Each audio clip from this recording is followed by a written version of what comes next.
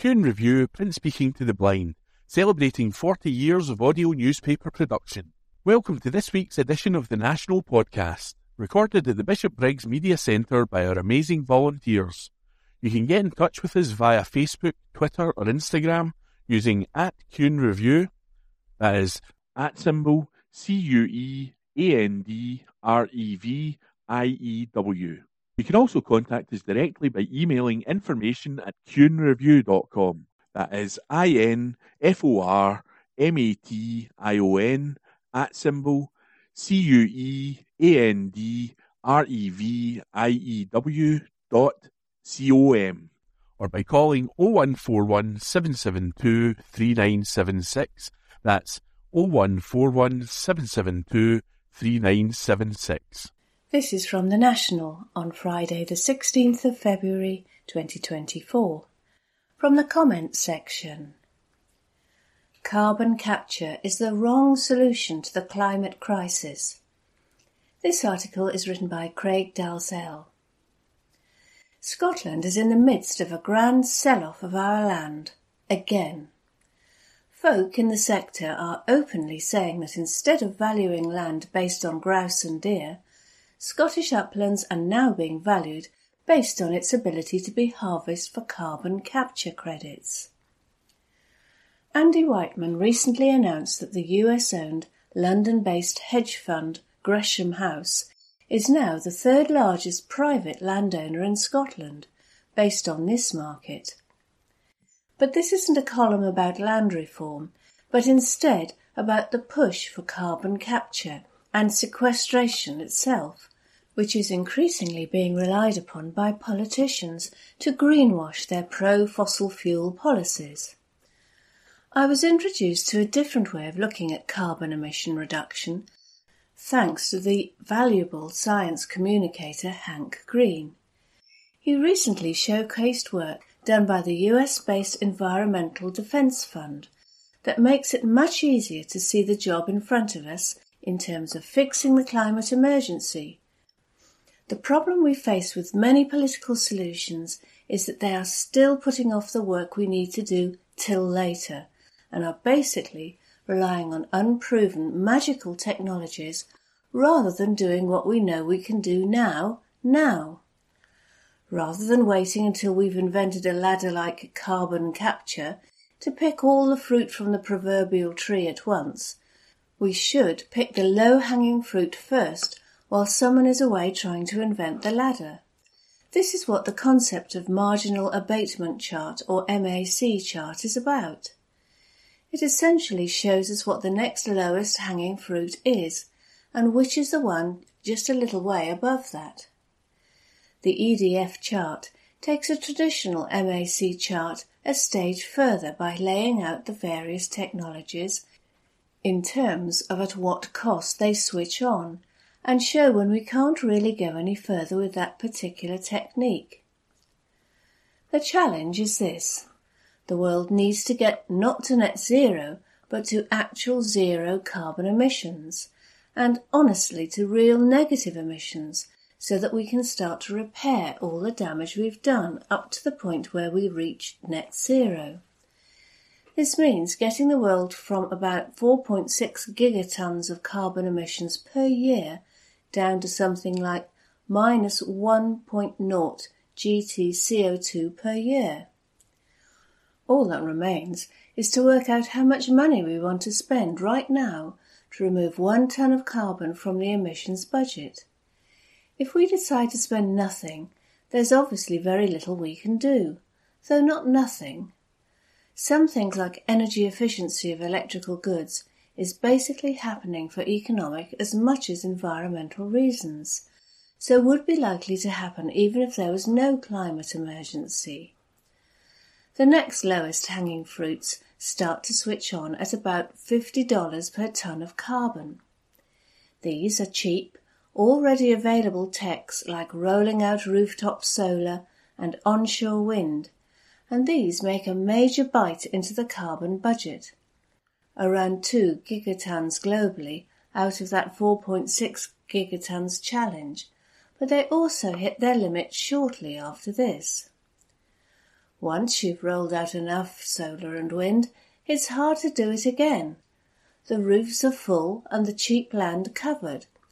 You can get a little more by spending more, but at that point you start competing solar farms against crops and the diminishing returns settle in. Electrifying vehicles starts to ramp up at this point, and they can go a little further in terms of abatement costs. You can still pick more EVs as policy from the little higher up the tree than you can more solar. But these roll over too, as there comes a point where you've replaced all of the cars with EVs. Higher up the tree still starts to come the more expensive, less proven techs.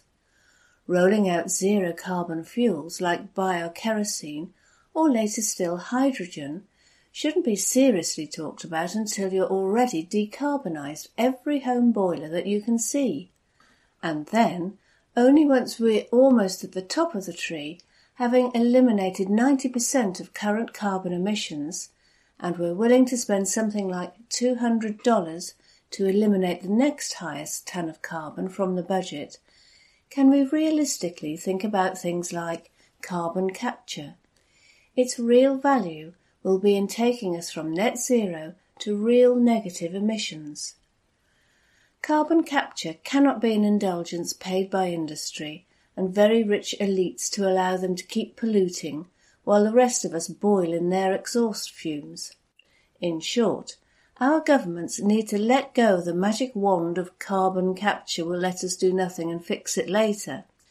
I'm not saying we won't need it, it's just that in order to fix the climate emergency, carbon capture is the last thing we should do. That article was written by Craig Dalzell. This is from The National on Friday the 16th of February 2024 from the news section. Glasgow. Busy road closed after suspicious items found. This article is written by Kirsty Feerick. A busy road in Glasgow has been closed after suspicious items have been found in a property. Officers say Broomhill Drive between Dumbarton Road and Broomhill Avenue has been shut. It comes after suspicious items were found during a pre-planned search. Several homes have been evacuated and a cordon has been put in place. Locals are being urged to avoid the area.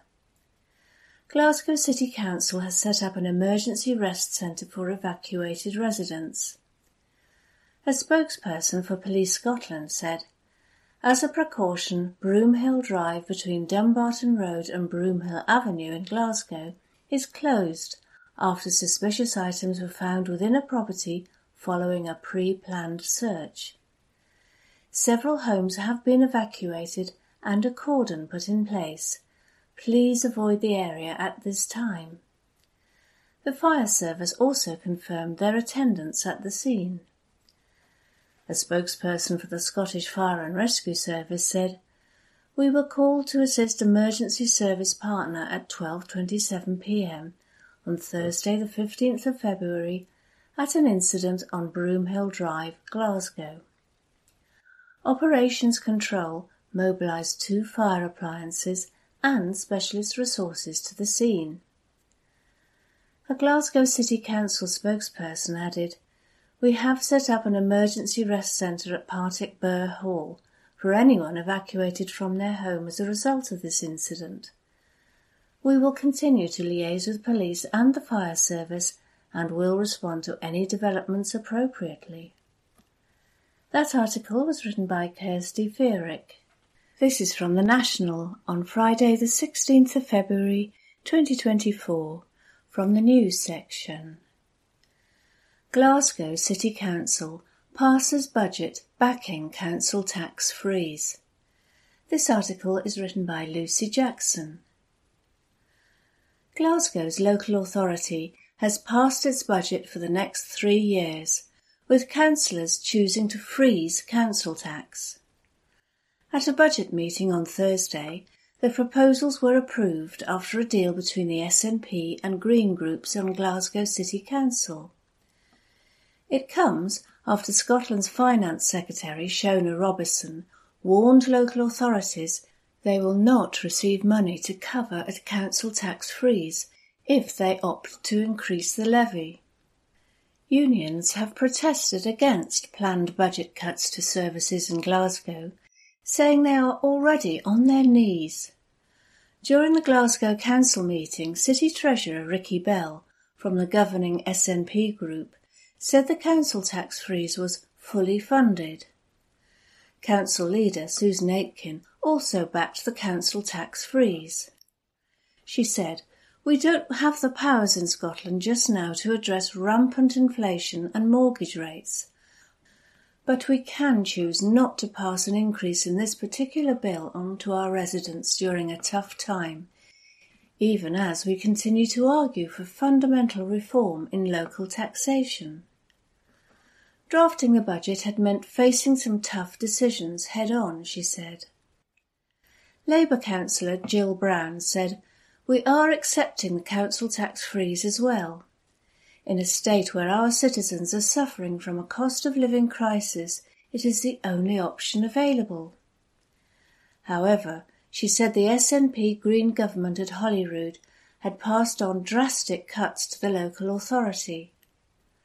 The SNP budget for the council included cuts to teachers, she said. A report from officials said there was a £107.7 million spending gap over the next 3 years, following the latest settlement from Holyrood. Earlier this month, Robison, who is also the Deputy First Minister, asked all of Scotland's 32 councils to confirm their intentions on the council tax freeze by February the 16th.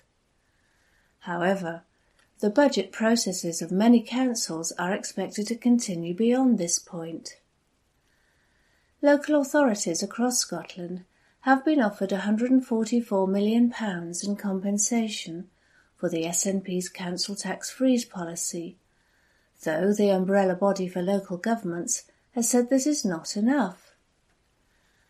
A Scottish Government spokesman said, "The Deputy First Minister wrote to councils to ask for confirmation of their intentions on the council tax freeze by February the 16th, to inform Stage 2 of the Scottish budget. Ministers recognise that by that date, councils may still be finalising their council tax intentions, and those will be subject to confirmation at council budget meetings in February and March." That article was written by Lucy Jackson. This is from The National on Friday the 16th of February 2024, from the news section. How the critically endangered wildcat is being monitored in the Highlands. This exclusive article is written by Lucy Jackson. A conservation project based in the Highlands is working to save the European wildcat species from extinction. The Saving Wildlife project, primarily based in the RZSS Highland Wildlife Park, aims to recover the species through an in-house breeding programme. Wildcats are paired together in breeding locations in a secret location in the park, with the hope that any kittens born can eventually be released into the wild. The project is currently overseeing 16 wildcats in pre-release enclosures, 13 of which are kittens born last year. A team of experienced keepers and scientists look after the wildcats, encouraging them to exhibit natural behaviours such as hunting and pouncing. Yet human interaction remains minimal to protect the wildcats from seeking humans when they are released into the wilds. The team have a solution to this limited contact, an advanced monitoring centre which allows them to analyse behaviours and even to feed the wildcats remotely. The National was able to gain access to this monitoring centre to learn more about the project. Cameras, and more cameras. The main room is reminiscent of a top-level security base. Every inch of the recovery project is covered by advanced cameras, which allow the team to monitor the wildcats from a distance. The team can access the footage from cameras in real time and can even move the angles of the camera by removing a joystick. There are more than 70 cameras placed in the breeding and pre-release enclosures, which work both day and night to monitor the wildcats' activity. The cameras help the team to see whether the wildcats are exhibiting natural behaviours and to ensure that they are eating. The team also told us the first time they get to see any kittens that have been born is usually through the cameras. While we were there, the team were able to find a male adult wildcat sleeping, something they can do for up to 18 hours a day. The cameras also help the team to deliver life-saving health care without the need for physical interaction. The team can send footage from the cameras to the local vet, who is then able to make an assessment over any injuries or symptoms the wildcat is displaying. There are also remote feeders placed inside the enclosures, which the team can activate from a distance. The feeders mimic the sound of the food inside, replicating a natural hunting environment for the wildcats. The wildcats are also able to practice hunting by catching any mice or vole that find their way naturally into the enclosure. The future of wildcats. The European wildcat is the last wild feline living in Britain. The species is critically endangered, with around 150 estimated to be in captivity across the UK. The Saving Wildcats project, expected to run until at least 2026, is led by the Royal Zoological Society of Scotland, RZSS, in collaboration with the Scottish National Heritage, Forestry and Land Scotland, Cairngorms National Park Authority, Nordens Art, Sweden, and Junta de Andalusia, Spain. The project hopes to release more wildcats into the wild this summer, with breeding season already underway. In a post on Twitter X, the project explained the process for the release of the wildcats. The post explores a timeline from when the breeding pairs are introduced to when kittens are eventually released. That article was written by Lucy Jackson. This is from The National on Friday the 16th of February 2024, from the news section. Scotch whisky exports reach £5.6 billion in 2023, figures show. This article is written by Adam Robertson. Scotch whisky exports topped £5.6 billion in 2023, in what's been described as a hugely successful year for the sector. Although the numbers are down from the previous record-breaking year, they are up on pre-pandemic levels. The Scotch Whisky Association, SWA, said the Asia-Pacific markets continue to dominate the growth in global demand, with the value of exports to China up by 165% on 2019. Scotch whisky exports were valued at £5.6 billion in 2023, with 1.35 billion bottles exported, the equivalent of 43 bottles per second. However, exports to the US, which remains the largest market by value, were down 9% on 2019 levels to £978 million. Reacting to the news, Scottish Trade Minister Richard Lochhead said the figures highlighted the importance of the sector to Scotland. After 2022's exceptional export figures, 2023 was another hugely successful year for the Scotch whisky sector, and I congratulate everyone involved for their ongoing work, delivering Scotland's leading single food and drink export, he said.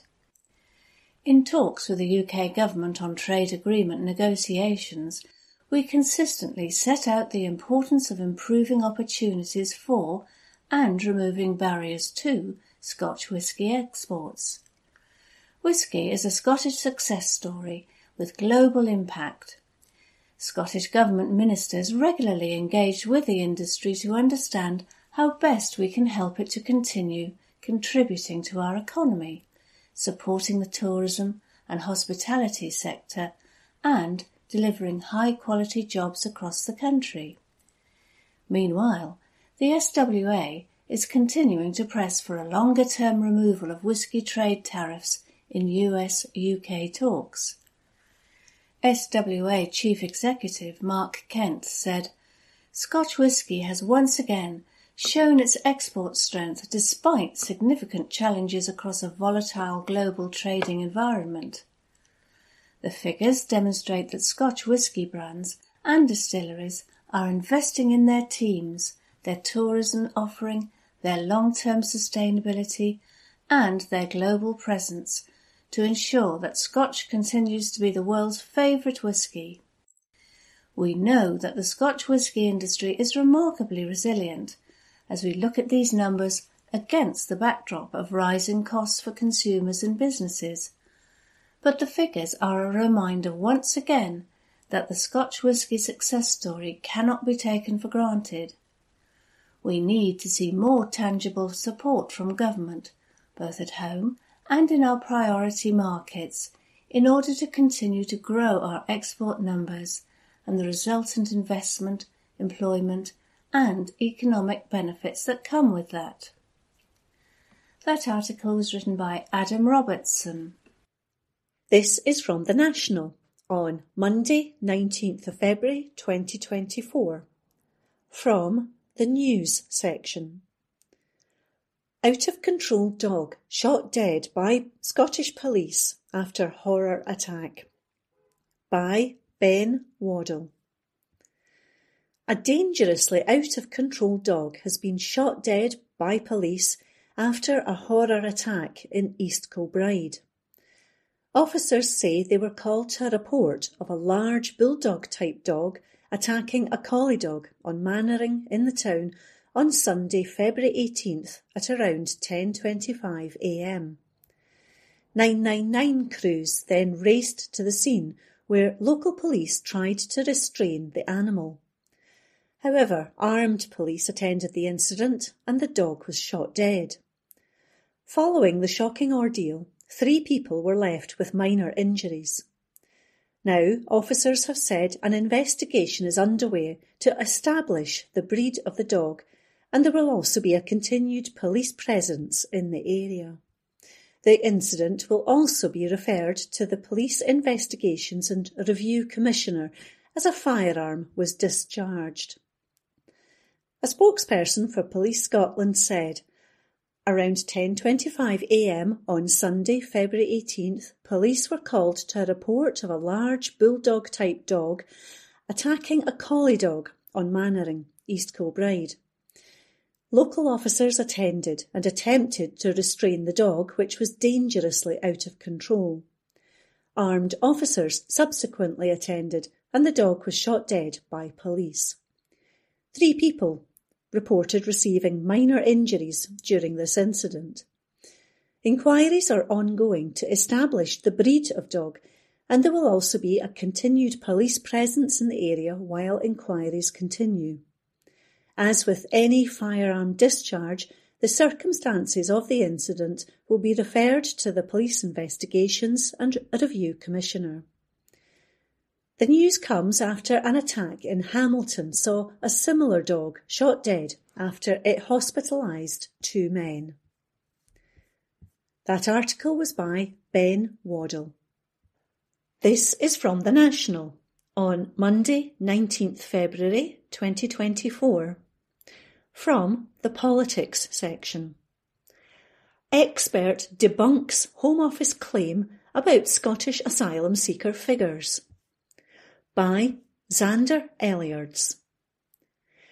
Scotland is hosting more displaced people than England per capita, despite the Home Secretary's claims that it must do more, an expert has said. Dr. Peter Walsh, a lecturer in migration at the University of Oxford's Migration Observatory, said that Scotland is home to 50% more displaced people than England per capita. It comes after James Cleverly, the Home Secretary, said in a letter to First Minister Humza Yousaf that Scotland has taken proportionately half the number of asylum seekers given accommodation in England. The Tory minister asked that efforts were made to rapidly increase asylum accommodation north of the border, suggesting the use of a cruise ship off Edinburgh. Cleverly wrote that Scotland currently houses 8 asylum seekers for every 10,000 people, less than the 9 in Wales and half the 16 in England. He urged USAF to continue to work together to help address the challenges we collectively face. However, Walsh told BBC Scotland that while Cleverly's figures were correct, he was taking a narrow view that did not give the whole picture. The Oxford University expert said, "It's helpful, I think, to take a broader view." The Home Secretary criticises the Scottish Government for not taking enough asylum seekers. Asylum seekers are those who reach the UK under their own steam, sometimes arriving without authorisation, such as by small boat, and then they claim asylum on British shores. So this excludes Afghans. It excludes Ukrainians. If we limit our analysis just to asylum seekers, it is true that Scotland hosts about half the number per capita than England does. However, we also know that Scotland hosts a lot of Ukrainians, 26,000 compared with 100,000 in England. But England has 10 times the population. So, per capita, Scotland hosts about 2.5 times more Ukrainians per capita than England. If we look overall at all the categories of displaced people that are hosted, that's Ukrainians, Afghans and asylum seekers, what we find is quite interesting. England hosts 4 people per 1,000 of its resident population and Scotland 6. So, per capita, overall, Scotland hosts 50% more than England. Marsh explained that many asylum seekers arrive on small boats over the Channel with the goal of living in London. The Tory government then disperses them around the UK, and it is these arrivals that Cleverly is asking for Scotland to take more of. The expert said, "There's a particular emphasis in the letter on what the Home Secretary refers to as large sites, so this would be akin to the Bibby Stockholm barge. We also have dedicated asylum accommodation facilities in England, typically disused military facilities. The challenge there is that these always encounter difficulties."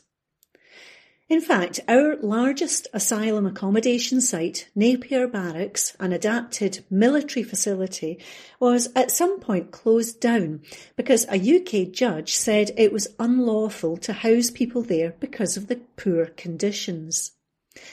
So these large sites are difficult to manage, and some government estimates actually suggest they're more expensive than housing people in hotels. A Scottish Government spokesperson said, "The Home Office is responsible for provision of asylum accommodation, including hotels procured as a contingency initial asylum accommodation. Ministers have been clear that the UK Government needs to respect the important role of local authorities in asylum dispersal and should provide more financial support for them as it presses ahead with plans to close asylum hotels." Scotland has consistently played its part in supporting asylum dispersal since it was introduced over 2 decades ago. We are committed to supporting people to integrate into our communities and to providing the safety and security they need as they begin to rebuild their lives. Scotland is offering sanctuary to more than double the displaced Ukrainians per head of population than any other part of the UK, with more than 39,000 people with a Scottish sponsor being granted a visa, and more than 26,000 of those having arrived in the UK via a Scottish sponsor, with over 20,000 as a direct result of the Scottish Government acting as a super sponsor. as we did with the Syrian and Ukrainian resettlement programmes, which saw all 32 local authorities in Scotland participate and welcome displaced people into their communities, Scotland stands ready to offer refuge and sanctuary for those who are displaced. From the outset of the conflict in Gaza, the Scottish Government has called on the UK Government to use its existing UK resettlement scheme and ensure it is aligned with UNHCR to provide those who want to leave with the support they require. We have received the Home Secretary's letter and will respond in due course. That article was by Xander Erliards. This is from The National on Monday, 19th February 2024, from the Politics section. SNP attack aggressive Labour windfall tax proposals, by James Walker. Humza Yousaf has said that the SNP will not let Scotland's North East go the way coal and mining towns went under Margaret Thatcher.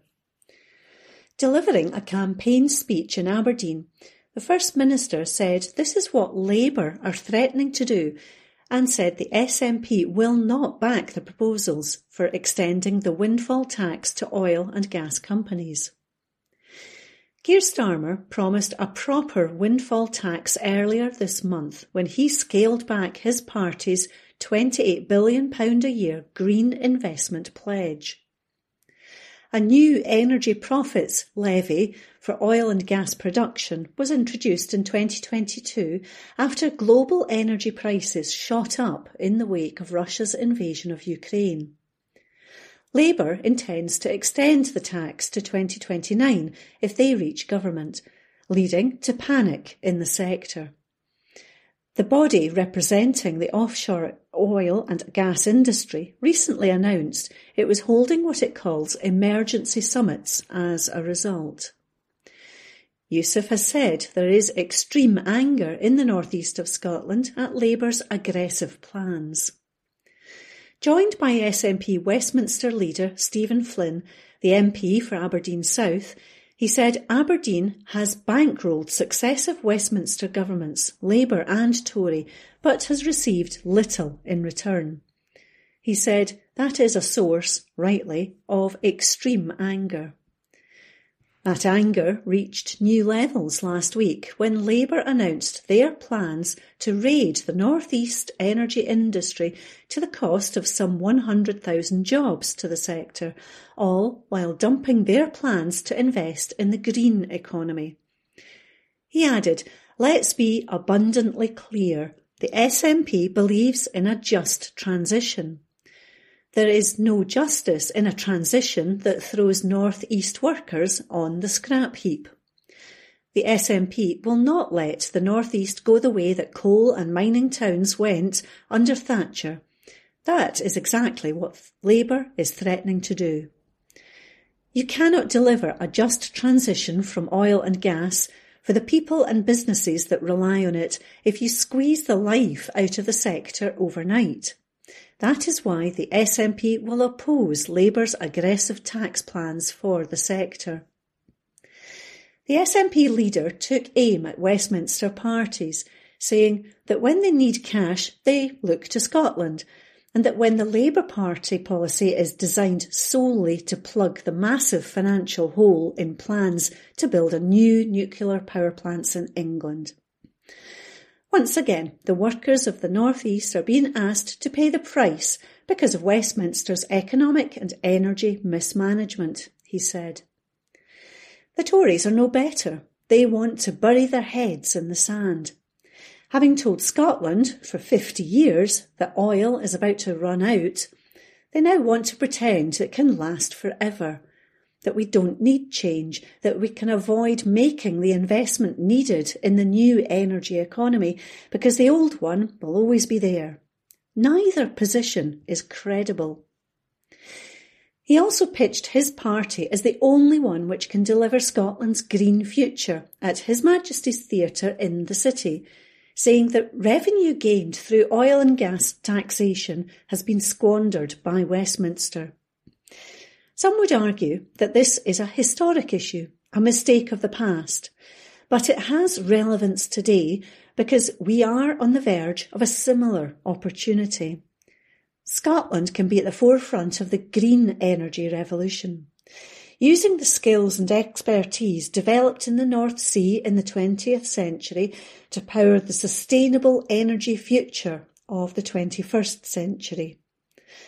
Making a major contribution to the international fight against climate change and creating huge economic opportunity here at home. The First Minister said that independence was the answer, adding, "We need to grasp this opportunity ourselves, the opportunity of the green energy revolution and the opportunity of taking decisions in Scotland for Scotland with independence." It's clearer than ever that these issues now go hand in hand. Only independence gives us the power to drive forward the investment Scotland needs to meet its full potential. That article was by James Walker. This is from The National on Monday, 19th February 2024. From the News section. University students to be offered option of year-long financial support. By Ross Hunter. University students will be able to spread their financial support over a 12-month period to help with costs over the summer months. Typical students were only able to access loans and bursaries over a 9-month period, with support unavailable during the months before the new academic year. However, the Scottish Government has confirmed eligible undergraduate students will now be able to spread the payments over a year. Students can select the 9 or 12-month options when applying through Student Awards Agency Scotland, or SAS, for the 2024-25 academic year. The annual payment will not change, with those opting for the 12-month plan receiving lower monthly payments to spread it across the year. Higher Education Minister Graham Day said, "The summer months can be a difficult period for learners when their payments stop. These changes will ensure that learners can access the vital funds they need through the whole year round." This is another example of the actions being taken by the Scottish Government to support students through the cost of living crisis. Scotland already has the lowest student debt levels in the UK, which is thanks to our commitment to free tuition and our enhanced student support offering.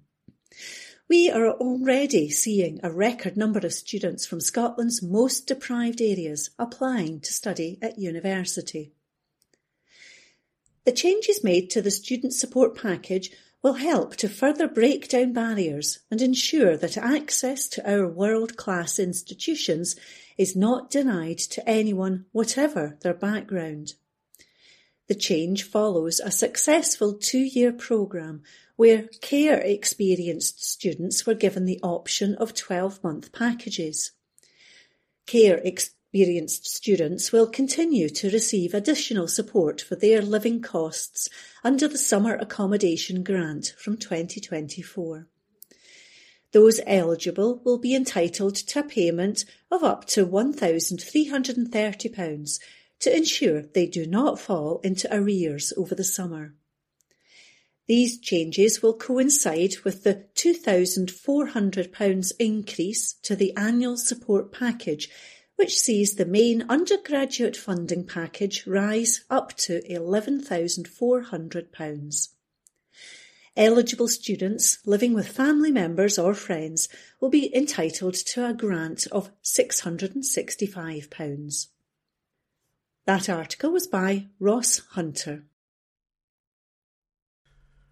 From The National, Monday the 19th of February, from the comment section. Keir Starmer's austerity light will not deliver economic growth. By Stuart P.M. Mackintosh. All the indicators point to a very substantial victory for Keir Starmer's Labour Party in the UK general election whenever it takes place.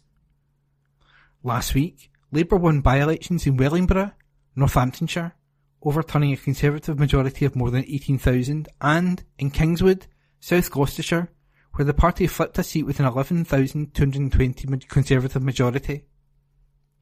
In Wellingborough, the swing to Labour was the second biggest in any post-war election. With results like this, you would think that Labour strategists would be busy setting out a series of dramatic policy shifts to further encourage its supporters and energise them in advance of the general election, painting the picture of how Labour will begin to reconstruct and rejuvenate Britain and its threadbare institutions. But no, we see the reverse. Keir Starmer is running away from his own policy proposals. Most strikingly, gone is a potentially transformative commitment to a £28 billion per year UK green reindustrialisation, considered too expensive, too radical by the Shadow Treasury team. This is a major loss for the UK economy. Such misplaced political timidity fails to learn the lessons from President Joe Biden's success in the US. As a candidate in 2019, Biden made big promises on industrial policy, infrastructure and climate change, even in a tight election contest. Biden offered a strikingly different vision of the US from his opponent Donald Trump, who did nothing on infrastructure and denied climate change and its dangers. Once elected, Biden passed a $1.2 trillion Infrastructure Act to repair America's roads, schools, utilities and much else besides. Biden then passed the landmark Inflation Reduction Act containing $370 billion in green policies, which have electrified EV production, driven battery investment, and jump-started a raft of other early-stage green industries. What this shows is the positive impact of ambition and vision. People want their leaders to a picture of the future that is better than the present, one that is positive and dynamic, hopeful. Candidate Biden offered this as he simultaneously reassured voters of a return to political normalcy post-Trump. Biden was radical and calming at the same time. He then delivered dramatically, despite pushback from his own party. In 2020-21, Larry Summers, a former chair of the National Economic Council under Barack Obama, excoriated Biden's spending plans and industrial policies, forecasting a long multi-year period of inflation with the need for higher unemployment and a recession. Most US businesses economists expected the US to be in a recession by 2023. But they were wrong. Crucially, the economic results have been positive. US inflation fell to 3.1% as central bank rates rose to 5.5% and pandemic supply chain issues moderated. Wages, especially for non-supervisory workers, grew faster than inflation. The construction and manufacturing sectors boomed as thousands of infrastructure projects got going. Unemployment fell to 3.7%, near a 50-year low. Productivity jumped, growing at 3.2% at the end of 2023. The result? In 2023, the American economy grew at 2.5%, faster than any other major economy. Lo and behold, it turns out that pursuing expansionary industrial and climate change policies drives growth, jobs and the economy. Meanwhile, the UK, Germany and Japan have slipped into recession, and China's economy is stuttering, slowing, deflating. It is disappointment that Starmer fails to look across the Atlantic and learn the right lessons, promise real change, sketch out a brighter, better future for all, signal you will take bold steps once in office. Be clear and consistent, signal a political step change for the UK and Scotland. Instead, Starmer is wringing his hands in worry, scared of his own shadow, offering austerity light and too few innovative solutions for an economy and country strained and stressed by years of neglect of public services and the social contract. The US example shows that economic growth of today and tomorrow requires investment in a green, more sustainable future. That investment is not only essential for the planet, but also will drive our economies for decades to come. Biden today faces a further frustrating challenge, making more voters see and value the real economic changes he has wrought, having delivered more than most thought possible. Indeed, candidate Biden may lose in November if voters fail to credit him with his real economic victories. The contrast in London is stark. Each day, as local electoral winds mount, Starmer offers less jettisoning policies. Perhaps a Labour government will be more ambitious in office, but I worry that a shrunken policy platform will make it unlikely meaningful economic changes will be planned or be possible. And that was a comment piece by Stuart P. M. McIntosh, who is Executive Director of the Group of 30, G30, an international body of financiers and academics based in Washington, D.C., which aims to deepen understanding of economic and financial issues and to examine consequences of decisions made in the public and private sectors. From the National, Tuesday the 20th of February, from the Politics section, Labour call for immediate ceasefire in Gaza and major climb down. Report by Hamish Morrison. Labour have called for an immediate humanitarian ceasefire in Gaza, walking back support for Israel's bombardment of Palestine. In the face of mounting domestic and international criticism of Israel's response to Hamas's attacks on October the 7th, Labour have been forced to alter their position. It comes just a day before MPs were due to vote on an SNP motion calling for a ceasefire between Israel and Hamas, which many Labour MPs were expected to support. Labour on Tuesday tabled an amendment to the SNP motion which calls for an immediate humanitarian ceasefire, but which also calls for Israel to have the right to assurance that the horror of the 7th of October cannot happen again. A Labour spokesperson said, "Our amendment calls for an immediate humanitarian ceasefire, in line with our allies. We need the hostages released and returned. We need the fighting to stop now. We need a massive humanitarian aid programme for Gaza. Any military action on Rafah cannot go ahead. There needs to be an end to violence on all sides. Israelis have the right to secure that the horror of October the 7th cannot happen again. We want the fighting to stop now. We also have to be clear on how we prevent the violence starting up again. There will be no lasting peace without a diplomatic process that delivers a two-state solution with a safe and secure Israel alongside a viable Palestinian state." The SNP's motion goes further in its criticism of Israel than Labour's amendment, accusing the country of carrying out the collective punishment of Palestinians. Labour, meanwhile, stressed that a ceasefire could not be expected if Hamas continues with violence, but also called on Israel to comply with the International Court of Justice's provisional measures, which included the court ordering the country to take steps to prevent genocide in Gaza. It comes amid mounting criticism of Israel's bombardment of Gaza, which has so far seen 28,000 Palestinians killed and the creation of a major refugee crisis in the territory. It is estimated around half of Gaza's population, some 1.5 million people, are crammed into the border city of Rafah, which Israel has threatened with a major ground offensive in the coming weeks.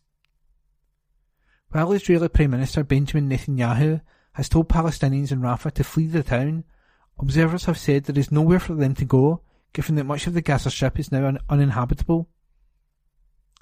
America has stepped up its criticism of Israel in light of the expected invasion, with the US proposing a United Nations Security Council resolution calling for a temporary ceasefire and opposing the Rafah offensive. Foreign Secretary David Cameron has also this week called for an immediate pause in the fighting.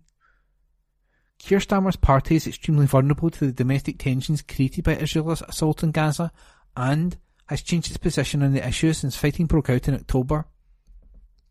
The SNP exposed cracks in Labour by forcing a vote in November calling for a ceasefire, while Starmer was arguing for humanitarian pauses to allow aid into Gaza. SNP Westminster leader Stephen Flynn said he had written to every member of Parliament urging them to support his party's ceasefire motion. In his letter, Flynn said, "By failing to join the UN, world leaders and humanitarian organisations in calling for an immediate ceasefire, the UK has made one less likely. It's time for Westminster to end its silence and say enough is enough. No one is pretending this is a simple situation or that one vote will magically result in a ceasefire overnight, but a ceasefire is more than likely to happen if the UK Parliament and Government join international pressure than if they fail. The SNP bid has the support of Amnesty International Scotland Director Neil Cowan, who said, "The motion for an immediate ceasefire should be unreservedly supported by all parties and all MPs, not with ifs, buts or other qualifications." And that report was by political reporter Hamish Morrison. From the National, Tuesday the 20th of February, from the news section, man charged as Scottish police seize £1.3 million worth of cocaine from car. Article by Ross Hunter. A 23-year-old man has been arrested after Class A drugs with a street value of more than £1 million were discovered by police.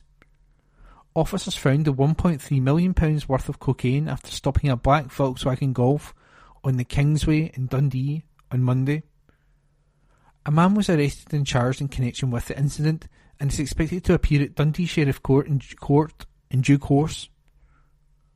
Detective Inspector Julia Ogilvie said, "This is a significant recovery and has removed harmful drugs from our communities. We take a proactive approach to target anyone involved in the supply of drugs, and this demonstrates our commitment to dealing with this issue. If anyone has any information or concerns surrounding drugs in their local community, please contact us. Information can be given to police on 101. Alternatively, Crime Stoppers can be contacted anonymously on 0800 555 111. And that report was by Ross Hunter.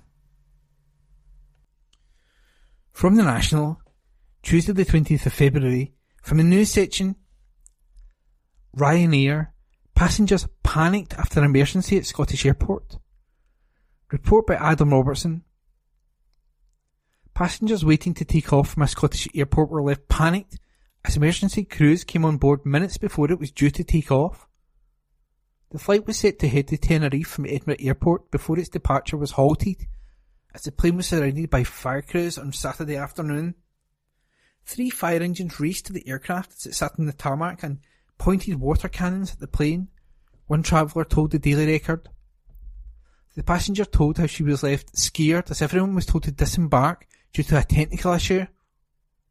It was later discovered the issue was a fuel leak and the plane was unable to take off during its 1:10 p.m. slot on Saturday afternoon. Passengers were taken to another flight which departed at around 3 p.m. Lisa Conway, 32, was going on holiday with her partner David Smith when the incident occurred. She said, "People on the plane were panicking in case the plane went on fire with water cannons pointed at it. We were then packed onto buses and we couldn't get off as they had to move crew and ground staff and secure the fuel leak. First time I've experienced anything like that. It was scary." Ryanair also confirmed to the Daily Record that staff carried out standard procedures and fire crews were called as a precaution. A spokesperson said, "This flight from Edinburgh to Tenerife, February 17th, was delayed ahead of a takeoff due to a minor tech issue with the aircraft. The aircraft remained on stand, passengers were disembarked and the aircraft was taken back for inspection by engineers who cleared the aircraft to return to service later that night. To minimise disruption to passengers, a replacement aircraft was quickly arranged to operate this flight, departing Edinburgh approximately 1 hour and 40 minutes later. We sincerely apologise for this delay." And that report was by Adam Robertson. From the National, Tuesday the 20th of February, from the news section, explained, what do new UK visa rules for overseas care workers mean for you? Report by Abby Garton-Crosby. The Tories in Westminster have pushed forward with plans to make it impossible for care workers to bring their families to the UK. Home Secretary James Cleverly laid an order in the House of Commons on Monday, which will see the changes take effect on March the 11th. But what is the ban and how will it impact on the care sector? What will this mean for care workers hoping to move to the UK from overseas? Any care worker who takes up employment in the UK will no longer be able to bring loved ones, such as spouses, partners and children, with them under the visa rules set to go live in March. Children and dependents were previously allowed entry into the UK under the Health and Care Worker visa. Elsewhere, outside of the care sector in NHS, any spouse or partner of a UK citizen wishing to move to the UK will not be granted a visa until they earn a salary of £29,000 from April the 4th. This will be gradually scaled up to £38,700 by early 2025. The UK government could be facing legal action over the salary threshold plans. Why are the Tories making these visa changes? It's part of their bid to tackle legal migration and reduce the number of people coming from overseas to live in the UK.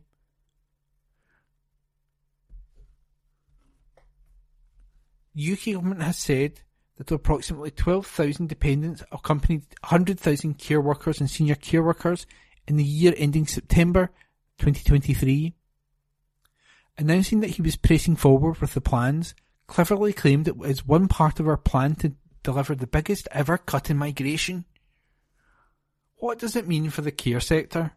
The move may cut migration numbers, but it is also likely to have a detrimental impact on filling the thousands of care worker vacancies across Scotland and the UK. The vacancy rate in social care is currently at around 9.9%. This is the equivalent of around 152,000 empty positions on any given day, with care providers stating explicitly that overseas workers are crucial to staffing. Cash-strapped local authorities have also reported issues putting care packages in place due to a lack of available workers. After the impact of Brexit on the industry, Cleverly's decision is likely to compound the issue even further. What was the reaction? Scottish politicians north of the border were furious at the decision, with SNP Westminster Group leader Stephen Flynn decrying the policy as a populist idiocy. Scottish Minister for Social Care, Marie Todd, said the Scottish Government was in clear opposition to the plans and called for a fairer migration system. She said, "The care sector is one of the most badly impacted by Brexit, with many valued staff choosing to leave Scotland as a result, and the UK Government's attempt to ban overseas workers from bringing family members with them will damage our care sector further by deterring workers from coming here." Donald McCaskill, CEO of Scottish Care, also hit out on the move in social media, adding, "This is shameful and damaging. Scotland's social care sector needs an immigration policy fit for our needs." Treating international colleagues in this manner is contemptible, saying, "Come and work for us, but don't make this your home." And that report was by Abby Garton-Crosby. The National, recorded on Tuesday 20th of February 2024, the Culture section. Ancient Highland Games Silverware Trophy returns to Scotland, by James Walker, multimedia journalist. A piece of ancient Highland Games silverware has made its long-awaited return to Scotland. The lost silver Rose Bowl was traditionally awarded to the best performing athlete at the Cabrach Picnic and Games in Moray, once a staple of the Highland Games calendar, which ran annually from 1877 to 1935. But the bowl then went missing. It was only when the Cabrach Trust, who in 2022 reintroduced the event after an 87-year hiatus, restarted the hunt for the trophy, that it was found and returned to its rightful home. A public plea for information in June 2023 by the Trust was seen by Adrian Taylor, the grandson of the last winner of the Rose Bowl, who decided it was time to return the silverware to home soil. The 73-year-old from Axminster in Devon said, "I was having a clear out of my house and came across the Rose Bowl, then googled it to find out more, whereupon I found the news that the Cabrach Trust was seeking its safe return. My grandfather, Charles Taylor, was the last winner of the Rose Bowl. He was a brilliant athlete as well as a fine musician, being particularly talented in the bagpipes. And though it's been nice to have the silverware in the family for the past few decades, it is fitting that, with the return of the Cabrach Picnic and Games 2 years ago, it returns home." Jonathan Christie, CEO of the Cabrach Trust, said, "I could not believe it when I unsuspectingly answered the phone and found myself speaking with Adrian Taylor. We are beyond delighted to welcome the Rose Bowl back to its rightful home and are indebted to Adrian for recognising its significance to the Cabrach's rich culture and history.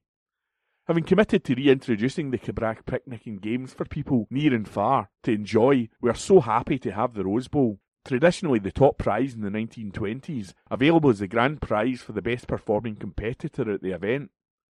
Charlie Murray, chair of the Royal Scottish Highland Games Association, said, "The Cabrac Rose Bowl represents a key component of the history of Scottish Highland Games. Silverware like this is steeped in the heritage of traditional Highland sport, and it's culturally very significant that such prizes remain as the reward for the finest athletes that grace our games."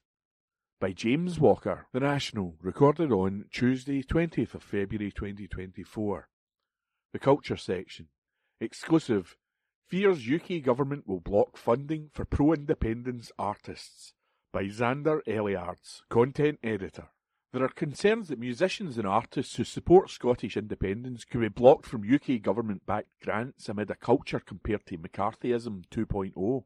Artists have raised the alarm after the Tory government moved to overrule an independent panel and prevent the Belfast-based band Kneecap from receiving funding due to their anti-unionist views. Justifying the decision, a spokesperson for Business Secretary Kemi Badenoch claimed to fully support freedom of speech, but added, "It is hardly surprising that we don't want to hand out UK taxpayers' money to people that oppose the United Kingdom itself." Kneecap has threatened the UK government with legal action over the move, and now concerns have been raised that the Tories' statement might have far-reaching consequences. Iona Fife, an award-winning Scots folk singer, said, "For me, the scary consequence is that only bands and artists who are supportive of the Union and the UK government will reap the benefits of grants such as MEGS, the Music Export Growth Scheme. The whole thing is giving McCarthyism 2.0. If the UK government firmly believes in rewarding bands and artists that are sympathetic to the Union and to the government of the day, then it risks going down a dark authoritarian path, seeking to silence and punish any critics. MEGS aims to gain a return on investment for the UK by handing money to musicians. A UK government press release from earlier in the month states, MEGS has invested more than £6 million in British music, leading to an estimated £55.5 million financial return to the UK economy. SNP MP Pete Wishart, who was in the Scottish band Runrig before joining Parliament in 2001, said MEGS was designed to support artists to grow international markets following the disaster of Brexit on touring acts in the EU. He went on, "Only the Tories would be so politically obsessed to award funding according to a band's views in the Constitution. If this was to be applied across the board, very few artists in Scotland would qualify for any support, as Scotland's musical community, almost to a man and woman, is committed to seeing Scotland emerge as an independent nation. You can only imagine the application forms with bands interrogated about their levels of support for the UK and asked if they've ever supported an independent Scotland. This nonsense only compounds the needless bureaucracy on artists and introduces a sinister political test," he added. David Powell, a painter and sculptor from Wales who now works in the Netherlands, suggests that the MEGS move was part of a wider pattern, pointing online to a scandal which engulfed Arts Council England after it warned artists that political statements could break funding agreements. Powell said the UK government was systematically and pathologically attacking the arts to remake it in its own grotesque image. He went on, "The Tories don't like to be reminded of their criminally abject failures. They certainly cannot abide artists telling them uncomfortable truths about the crushing impacts of their austerity policies and engineered insolvency of councils and public services. Woe betides a group like Kneecap who can rip the piss out of imperialist demagogues with songs like Get Your Brits Out. That's clearly going too far. The snowflake Tories are delicate flowers, you might hurt their feelings." Both Powell and Fife argued that art has a history of holding power to account, and that by withholding funding for groups critical of their politics, the UK government was in dangerous territory. Fife said, "Through song, poetry, art and literature, artists shine a light on injustices of the state and give a voice to those persecuted by governments and politicians of all different stripes. The Business Secretary has revealed herself to be a soft-touch sham of a politician, on the one hand preaching free speech whilst on the other silencing those who disagree with her. This is a dangerous precedent the UK government has set, but there should be no doubt it's one that artists throughout the world will challenge without fear or favour." The UK government said it would respond to the Sunday National's request for comment, but did not. By Xander Eliards. The National News on Wednesday, the 21st of February. BBC Scotland axes the Nine as part of a major shake-up. An article written by Adam Robertson. BBC Scotland has announced yesterday that it's scrapping its flagship news programme The Nine amid a series of changes to its news and current affairs services. The broadcaster said the show will be replaced by a new 30-minute news programme at 7 p.m. on the channel, subject to approval from Ofcom. According to figures from January, the Nine only reached 8,200 viewers on its most successful day that month. The BBC also confirmed it would be regularly extending Reporting Scotland on BBC One for a number of hour-long special editions. It added that the new programme will follow Reporting Scotland at 6:30 p.m. on BBC One Scotland and will have coverage from across Scotland, the UK and the world, subject to Ofcom approval. The plans also involve bringing The Edit, an entertainment news programme, and 7 Days, a weekly news review programme on the BBC Scotland channel, to a close. Debate Night will have a longer series run this year, increasing from 24 episodes to 30 episodes. A new topical current affairs series will be published as a podcast on BBC Sounds and also be available to audiences on BBC iPlayer, the BBC Scotland channel and BBC One Scotland, and the plan is for it to run 4 times a week in this election year. Both will launch later this year. BBC Scotland said the moves are designed to grow the impact of broadcast news services in Scotland while offering audiences more ways to watch and listen to news and current affairs output across all its services. It said there will be no staff job losses associated with the plans. BBC Scotland Head of News and Current Affairs, Gary Smith, said, "It's going to be a busy year for news with a UK election, an American election and Scotland's trip to Germany for the Euros. We need to make sure we keep changing our output as audience habits change so that we provide the best possible service for our audiences in the formats and on the platforms they want. I'm very proud that the Nine has produced such great journalism and developed such great talent over the past 5 years, and I'm confident that our new offer to audiences will continue to meet those high standards."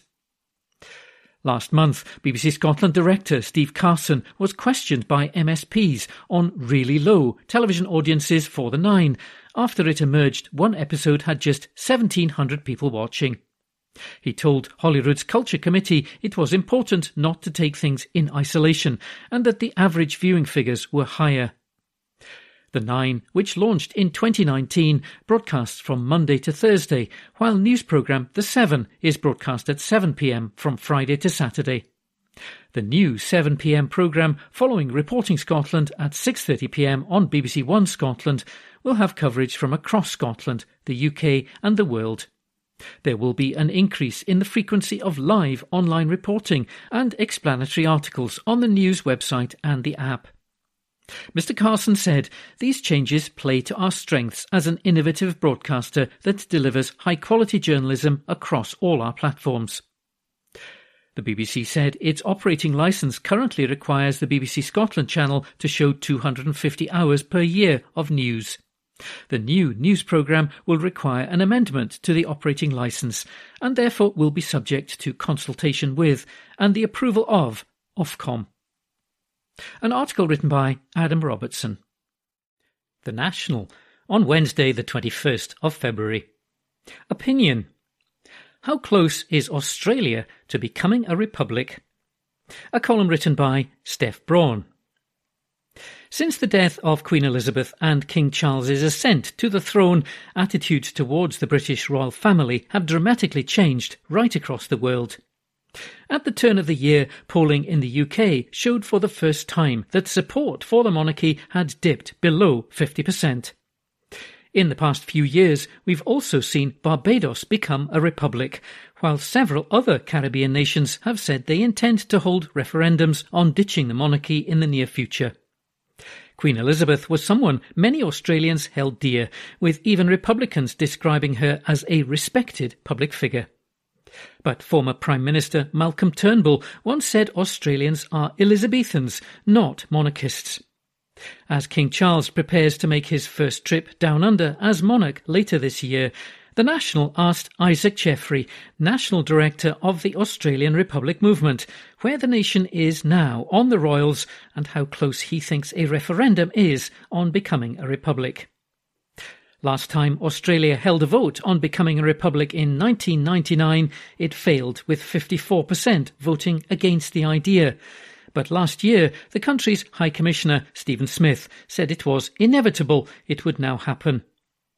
Recent polling by Australian papers, The Daily Telegraph and The Mercury, put support for a republic at 52% and 60% respectively, but internal polling by the Australian Republic movement suggests as few as 8% of Australians now back the royal family staying in place.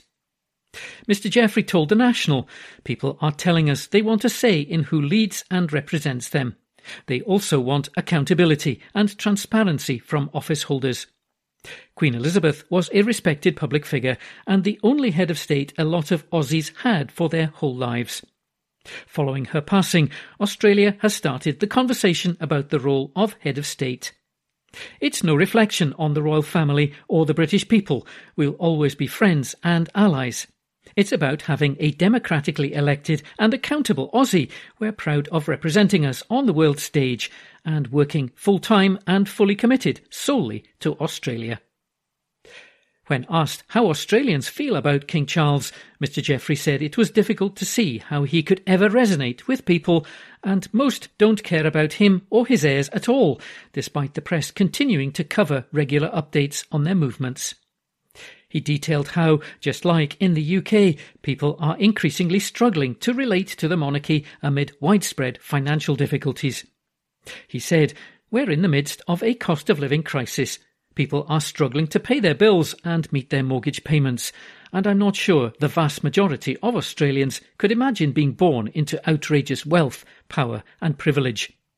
A multi-billion-dollar property portfolio and 500 personal staff are so far removed from the Aussie notion of having a go and working hard to get ahead, so it's hard to see how that life experience can truly resonate. I think some Aussies enjoy the show, much like they enjoy Neighbours, but the majority just don't care what they're doing. They are irrelevant, rich celebrities on the other side of the world, and that's why we're so open to becoming a republic." Public opinion certainly seems to suggest that Australia is only heading in one direction, but how soon a referendum will happen is complicated to predict. In October, a referendum was held to amend the constitution to recognise Indigenous Australians and create a body for them to advise government, but the idea was overwhelmingly rejected. The referendum, dubbed The Voice, was Australia's first in almost a quarter of a century. With the majority of ballots counted, the no vote led the yes vote 60% to 40%. Mr Jeffrey said that referendum had been very divisive and believes the country may now be going through referendum fatigue. That said he could still see a vote on a republic happening in the next few years. He said there is significant support for a republic.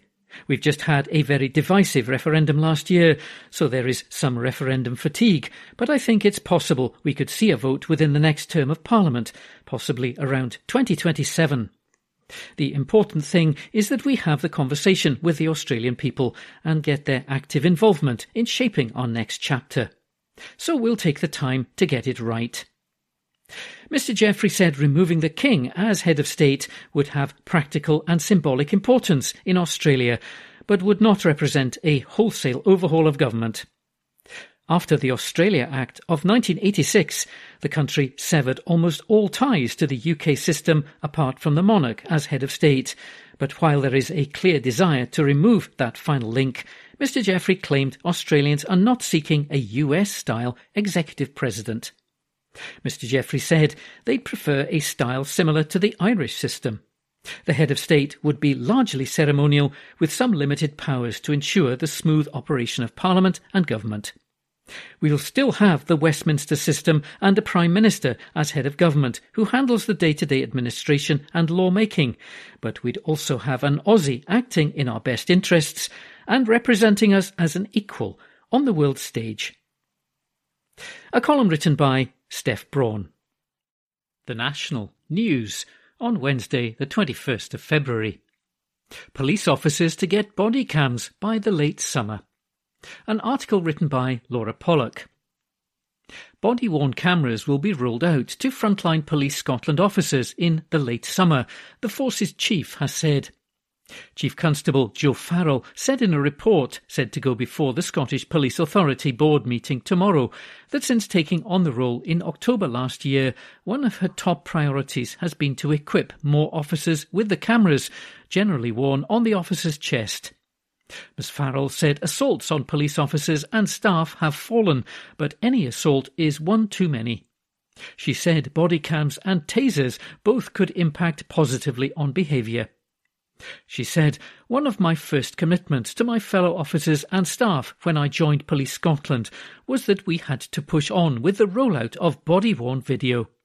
We are moving at pace, and I expect rollout to frontline officers and staff to begin in the late summer."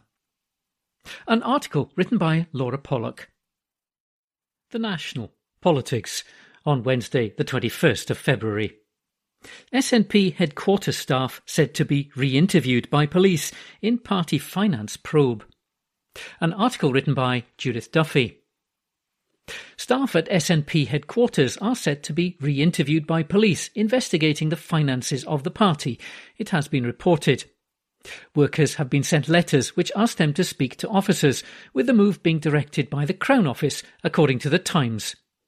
It includes staff who were not in place when the inquiry began. Operation Branch Form, the probe into the SNP finances, has now run for more than 2.5 years.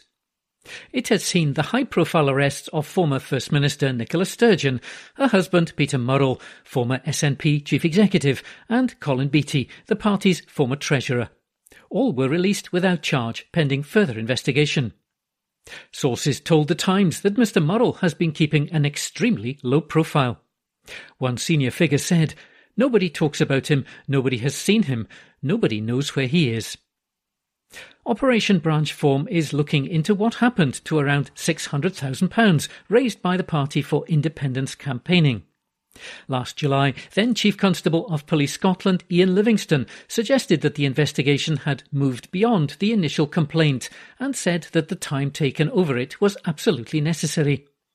At the end of last year, it was reported the probe had so far cost more than £1 million, and 2 former sheriffs called for clarity on its progress. In January, First Minister Humza Yousaf addressed the issue of the police investigation into SNP finances, saying it clearly affected the public perception of the party. He said that the inquiry has been one of the most difficult times for the SNP and that he must work hard to rebuild that trust.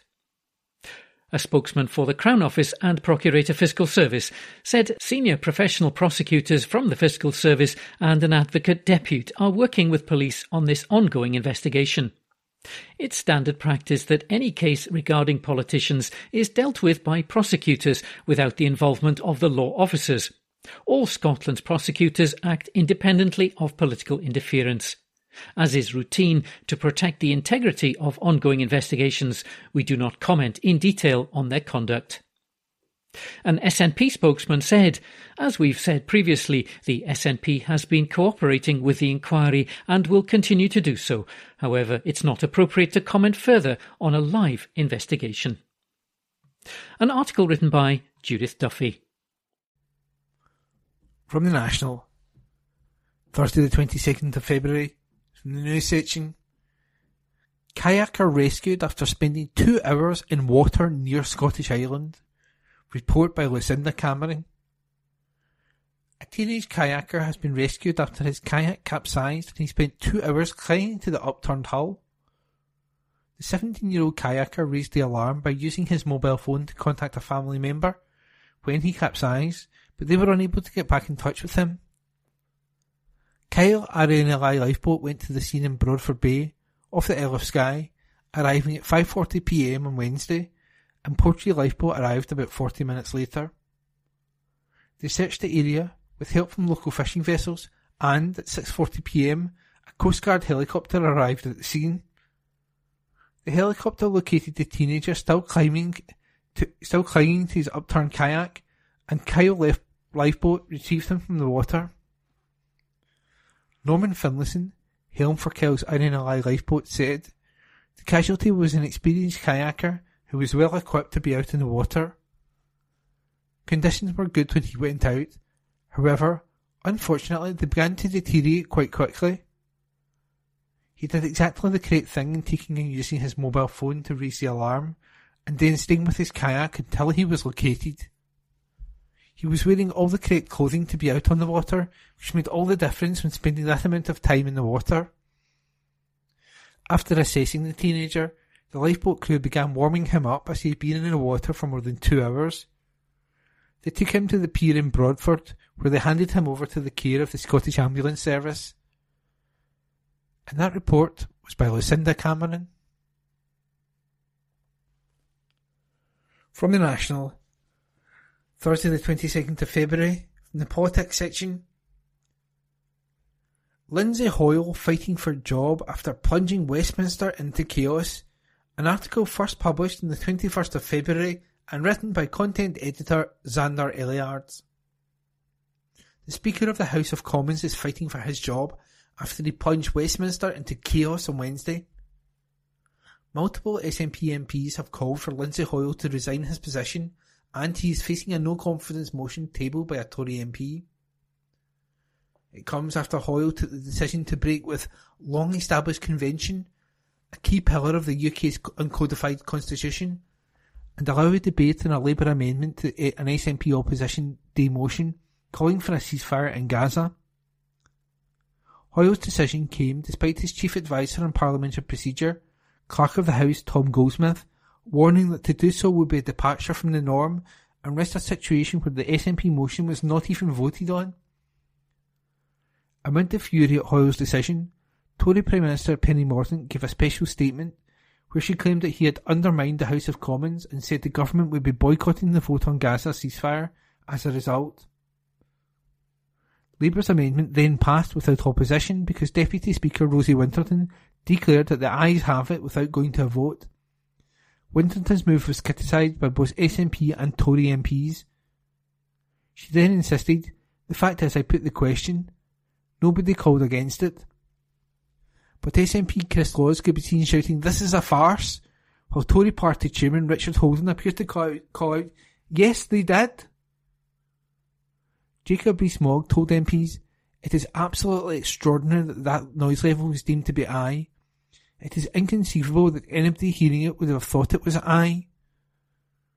Labour MPs, including Shadow Scottish Secretary Ian Murray, nevertheless celebrated the party's motion being passed unopposed. SNP group leader Stephen Flynn demanded 3 times in the Commons for Hoyle to come and face MPs and explain his reasoning for the decision, which had plunged Westminster into chaos. The Aberdeen South MP was eventually told that Hoyle would not return until Thursday, after which the SNP and many other Tory MPs dramatically walked out of the chamber. Hussam Zomlot, the Palestinian ambassador to the UK, said that the scenes in the Commons were British politics at its lowest.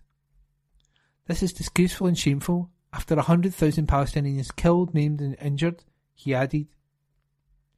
As the chaos continued, Hoyle did finally return to give a statement. Responding to Mordaunt's criticism, the Speaker said he had made the decision with the right intentions and without political motivation, despite reports he had met Labour leader Keir Starmer earlier in the day.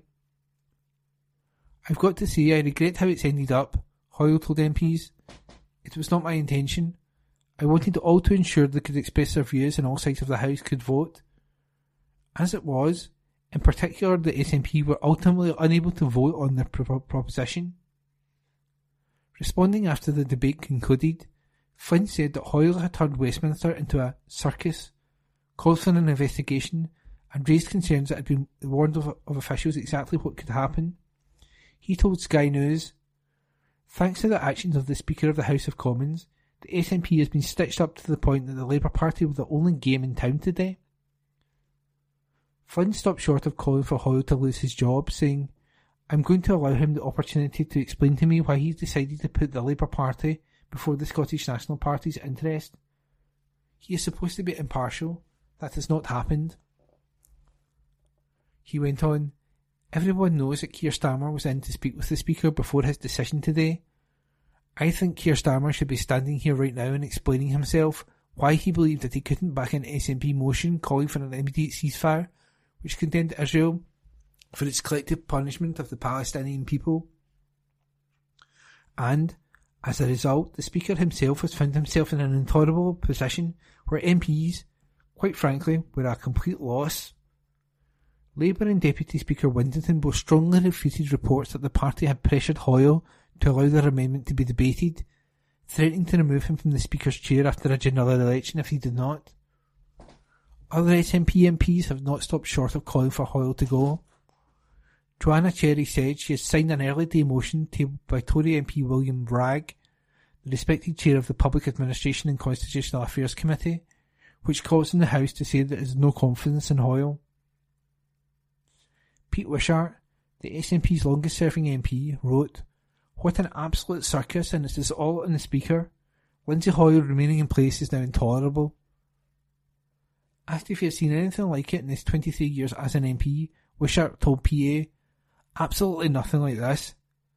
I've been through Iraq, through the whole dramas when it came to the independence referendum, through Brexit. There has never been a day quite like this."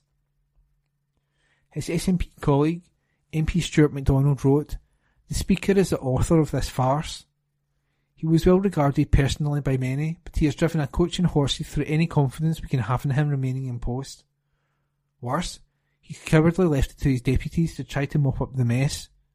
He should resign." Hoyle said he had taken the decision to allow Labour's amendment to be debated because he wanted to allow the maximum range of views to be discussed and due concerns about MP security. He told the Chamber, "The danger is, that's why I wanted everybody to express, because I am very, very concerned about the security of all members. I was very concerned, I am still concerned, and that's why the meetings I have had today is about the security of members, their families and the people that are involved." Hoyle added, "I am, and I regret, with my sadness that it's ended up in this position. That was never my intention for it to end like this. I was absolutely convinced that the decision was done with the right intentions. I recognise the strength of feeling of members on this issue." And that report was by Xander Eliards. From the National, Thursday the 22nd of February, from the politics section. Palestine ambassador gives damning take on Westminster Gaza vote chaos. Article by James Walker. The Palestinian ambassador to the UK has said that the chaos in the House of Commons over the Gaza ceasefire votes is British politics at its lowest. Hussam Zomlot told Channel 4 that it was disgraceful and shameful. It comes after Speaker Lindsay Hoyle took the decision to break with the long-established convention and allow a debate on a Labour amendment to an SNP Opposition Day motion calling for a ceasefire in Gaza. This led to chaos in the House of Commons, with the SNP effectively unable to vote on their own motion and walking out alongside Tory MPs in protest. Labour's amendment calling for an immediate humanitarian ceasefire in Gaza was ultimately approved because Deputy Speaker Rosie Winterton declared that the ayes have it without going to a vote. Someone said it wasn't only not a good day for the House of Commons, it's not a good day for the UK, it's not a good day for humanity. To see the scenes in the House of Commons is really British politics at its lowest, he added. It's disgraceful and shameful that MPs are debating on whether or not they should call for an immediate ceasefire after 100,000 Palestinians are killed, maimed, injured, after 70% of their houses are gone, after all of the health sector is bombarded, all the education sector annihilated, and then the ICJ comes and says that Israel is now officially on trial for genocide. He said that the fact that MPs are still debating and politicking has shown everybody they are defending and protecting their careers as opposed to defending and protecting children. The weakening of the aid operation in Gaza threatens to deepen misery across the territory, where Israel's air and ground offensive, launched in response to Hamas's October 7th attack, has killed more than 29,000 Palestinians, obliterated entire neighbourhoods and dispatched more than 80% of the population of 2.3 million. And that report is by James Walker. That concludes this week's edition of the National Podcast. Please remember to subscribe to our channels at Tune Review and tell your friends about our service.